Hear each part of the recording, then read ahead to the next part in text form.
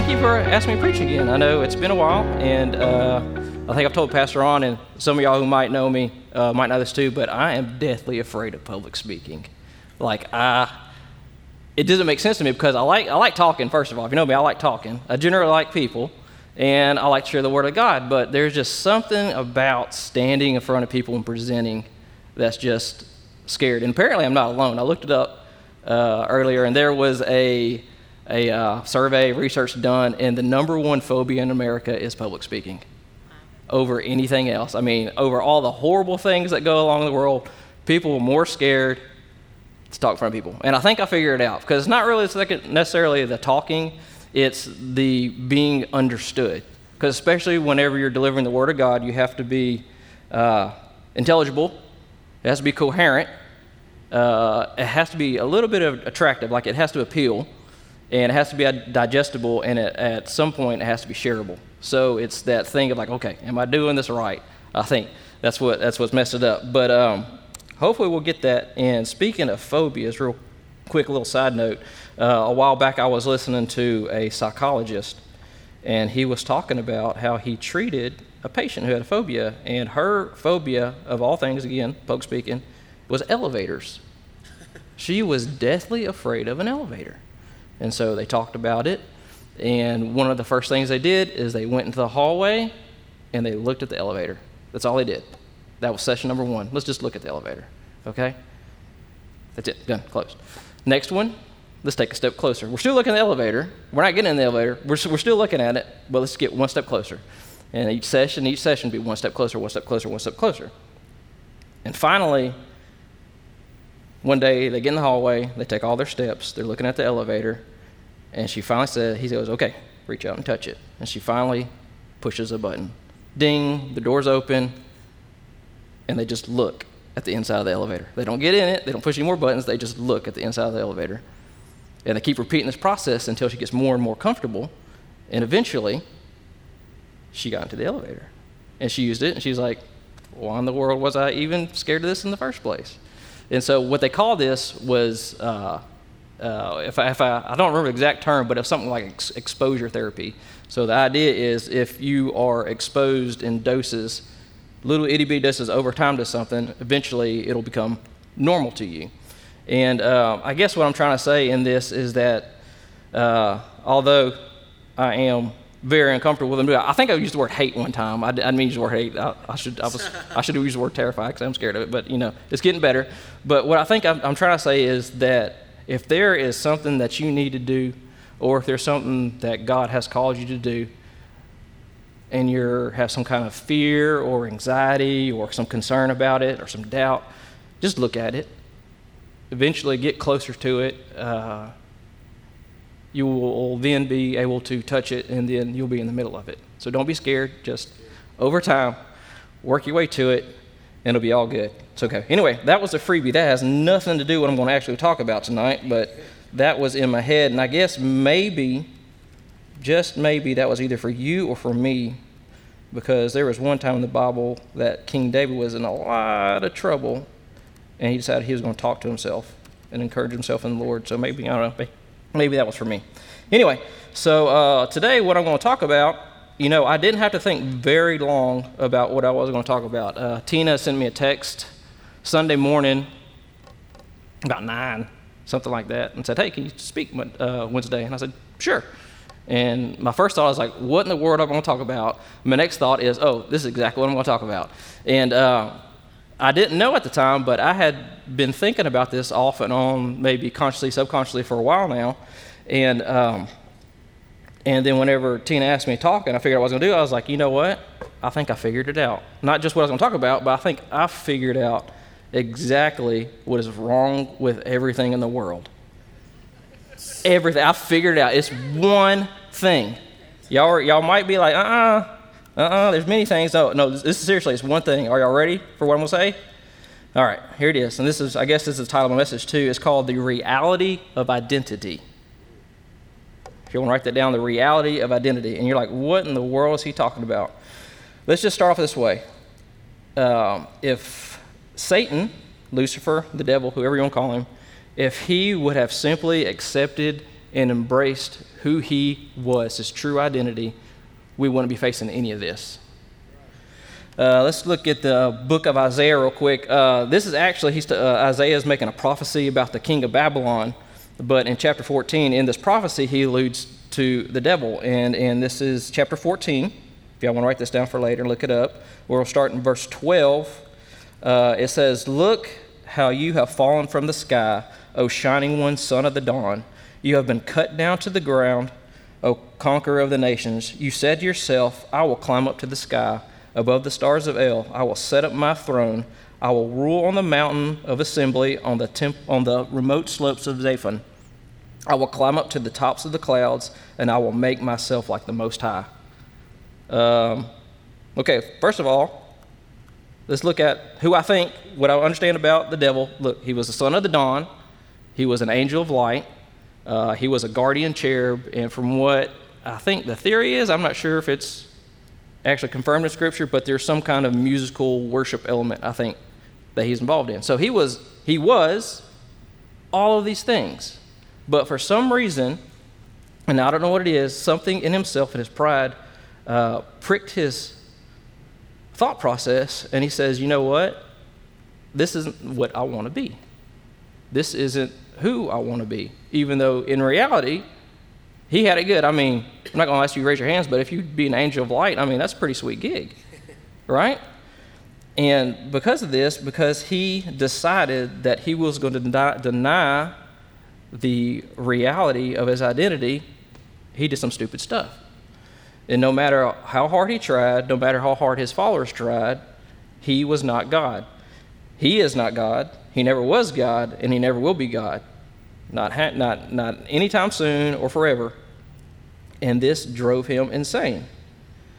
But no matter what he did, he will always be who he is. He is not God. But unfortunately, if you've, stuck your head out of your house, you kind of see that he has spread this denial to others. And it all started in the garden with Adam and Eve, whenever he got Eve to question her identity.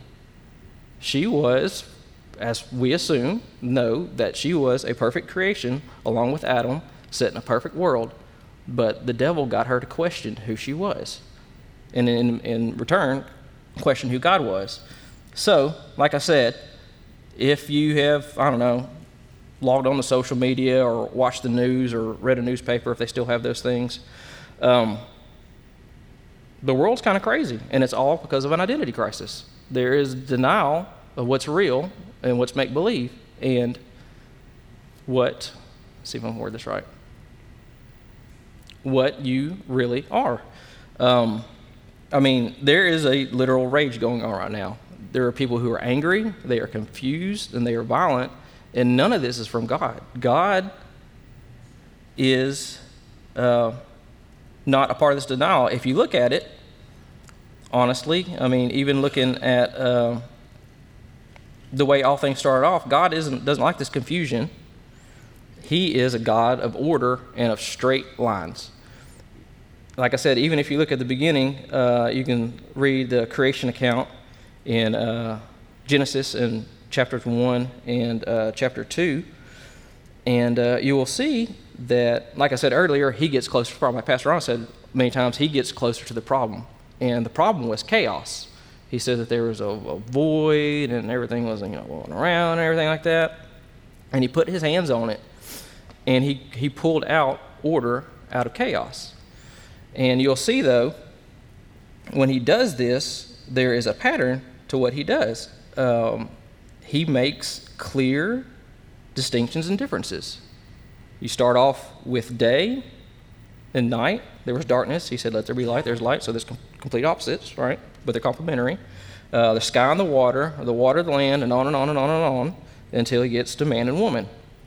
And these distinct opposites, like I said before, are designed to serve a function and for a purpose that God has intended. And when we live in and fulfill God's design and serve his purposes, that's where we will find peace, prosperity, and contentment. However, the world wants to use these opposites to create opposition and division. Whether it's man versus a woman, husband versus a wife, children versus the parents, young or old, rich, poor, black, white, wherever there's a distinction, if there is division, it's not because of what God wanted. And not only are there these plain distinctions that we can see, I don't know if you've been paying attention, but again, the world seems to create new and new identities every day to battle the creation that God has made. And not only that, they set up these identities to attack the identities that they made the other day. So let's get to what we can do about it. I like that. I think I figured that out. Like I am, again, figuring stuff out, your identity. This is where you get the power and confidence. But I figured out a while back that whenever I get to speak in front of people or I get to talk to people, I like to be here's what you need to do. Instruction. I do instruction. Well, I was at the dentist the other day, and here's where distinctions and differences come in.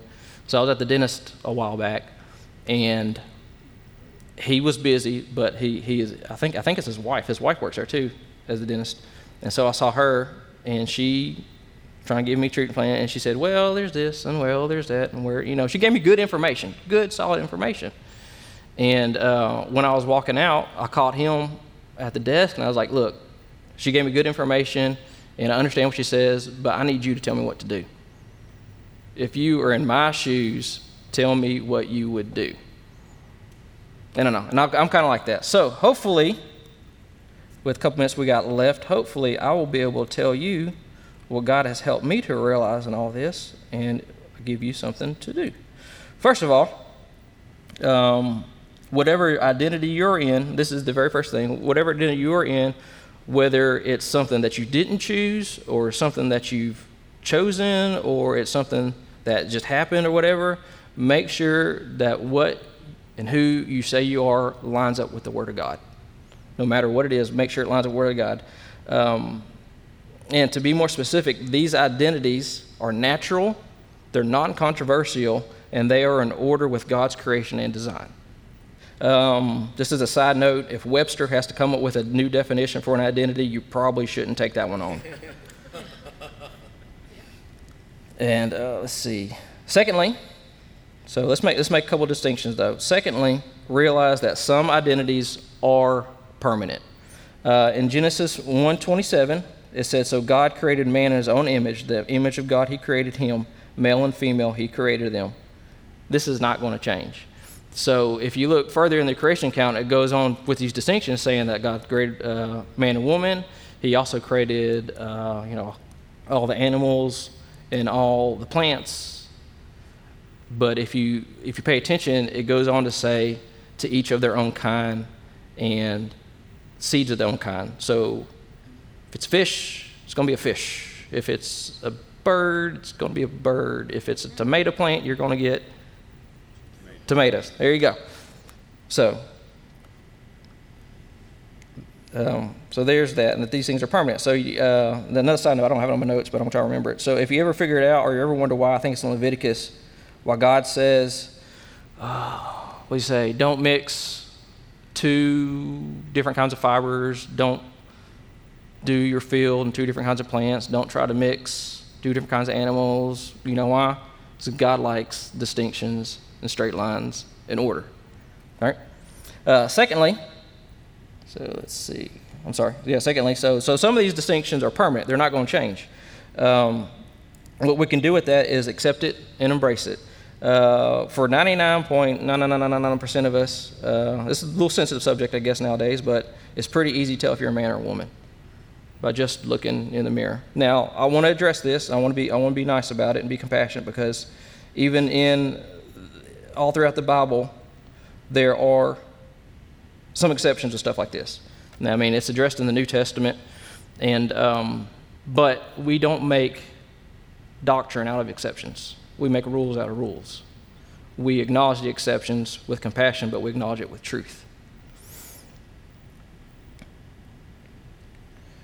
And also in these differences, like I said, with the man and the woman, not only are they different by looking, but you can tell that God has made us different mentally and emotionally as well. But these differences are meant to be complementary, not adversarial. God has made you the way you are as a man, as a woman, to complement each other. In Genesis, it calls them helpmates. God had made Adam a helpmate with Eve. Accept it and embrace it. And if you take another look in the mirror, you can tell some other differences or see who you are. I mean, by the color of your skin, your eyes, your hair, and all lots of other things. Just to accept that and embrace it. It's who you are. Be content with that and what God has made. And thirdly, I want you to realize that some of these identities are choices. Some of them that we can change, but some of these choices we make should be permanent. Regardless of what the world tells you, in some of these choices, I'll make it later, you are not stuck where you are, especially if you live here in America.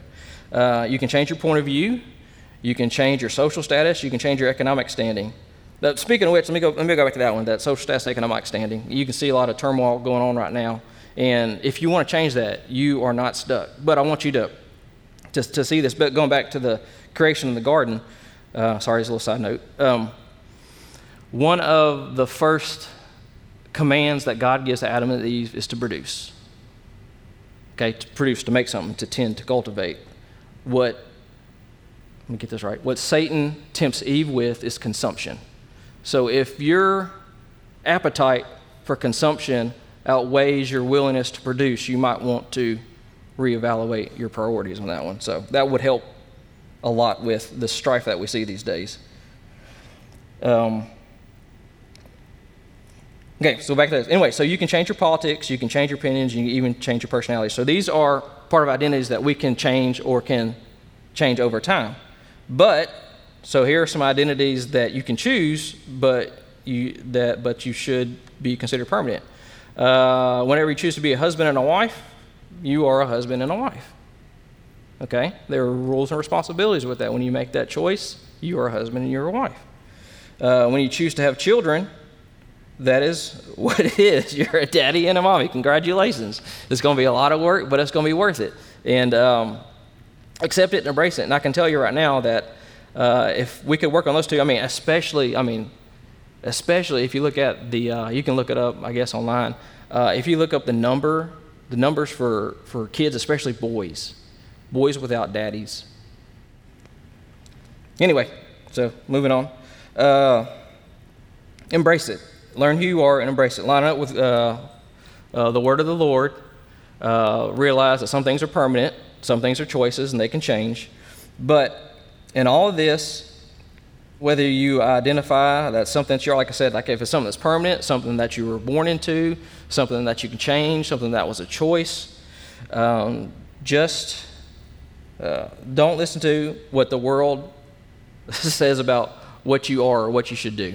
I think Pastor Ron said this. I think I had this on my social media the other day. It was a memory Pastor Ron said a while back. Don't believe what the world says about you. Oh, my goodness. Don't believe what they say about you. Don't believe what they say about others. Don't believe what they say about the church. Don't believe what they say about God. Look, the world is wrong with lots of things, so don't believe them. But instead, turn to the Word of God and find out which it should be. So, it's literally all covered, especially in the epistles.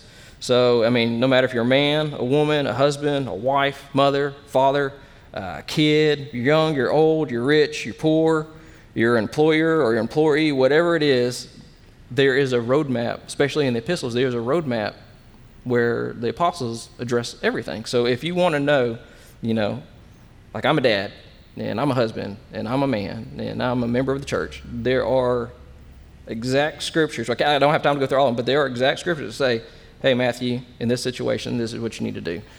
In this situation, you need to do. And I can't be, even though I'm a husband, I act differently towards my wife than I do towards my kids or to my friends or to my relatives and everything. Even though you take on one role, that role is specific to that. So, but anyway, it's all covered. So, and if you follow this roadmap, this is where you'll find contentment, joy, and fulfillment. And if you don't, this is where you'll wind up in a car wreck in a ditch.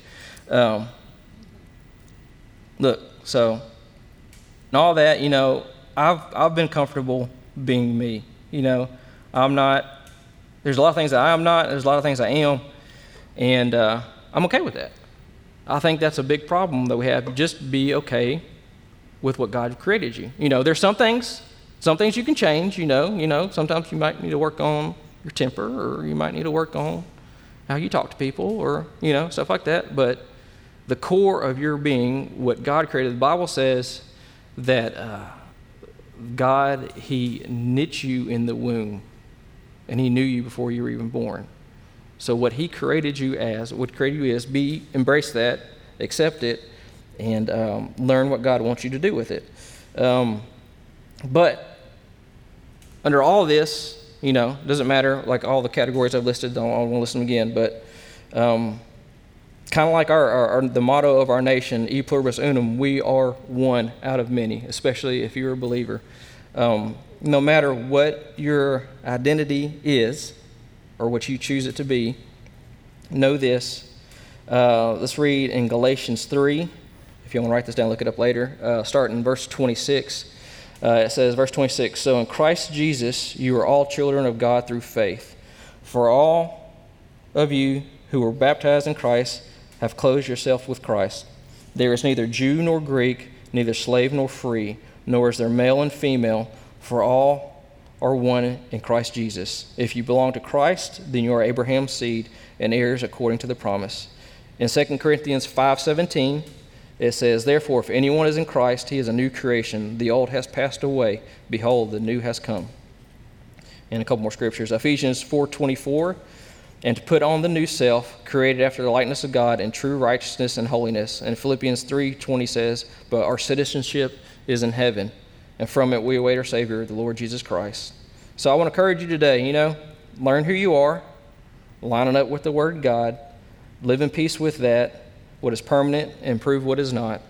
But in the end, I want to leave you with this concerning identity. In Exodus, in chapter 3, with the burning bush, Moses asked God to identify himself, and God simply says, I am who I am. And with that surety and with that confidence, I think that's where we should place all of our hope, and that we should ultimately surrender all of our identities.